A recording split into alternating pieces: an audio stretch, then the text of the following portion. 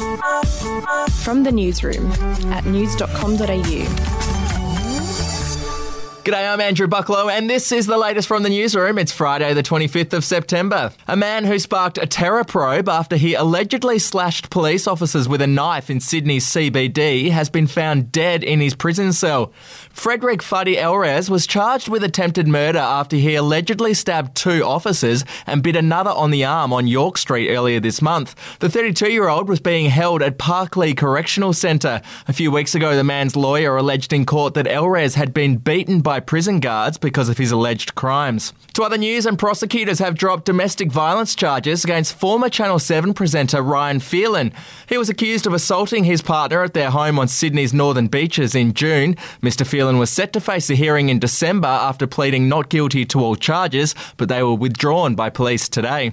Overseas now, and White House Press Secretary Kayleigh McEnany has clashed with reporters over the US president's refusal to commit to a peaceful transfer of power.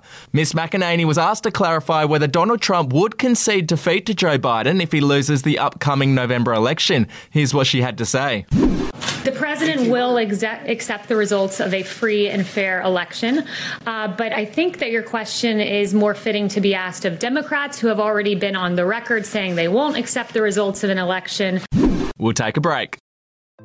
Hey, I'm Felicity Harley and I host Healthyish, where we chat to experts, influencers and people in the know from around the globe to arm you with the knowledge to make healthier decisions for your mind, body and soul. I think if we're going to be focusing on health, like sleep is probably the biggest component of that. I think sleep is the cornerstone. Like, choose the harder option, because I've never woken up and gone, I regret that run that I went at 4 a.m. I've never done that. Search for Healthyish and Extra Healthyish wherever you get your podcasts.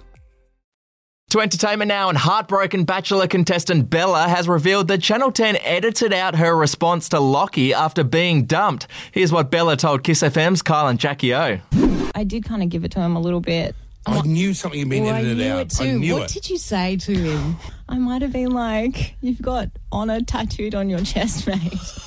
And then I kind of looked and I was like, can I leave? I skedaddled. And finally, Rebel Wilson has a new boyfriend. The Pitch Perfect star is dating 29-year-old American Jacob Bush, who is rumoured to be worth more than $140 million. Good work, Rebel. The couple made their red carpet debut overnight at Prince Albert's Planetary Health Gala in Monaco. And hey, if you'd like the chance to win $5,000, you can play our daily news quiz at news.com.au/quiz, and the cash could be yours. That's it from the newsroom. We'll be back with another update on the weekend. Your headlines from news.com.au.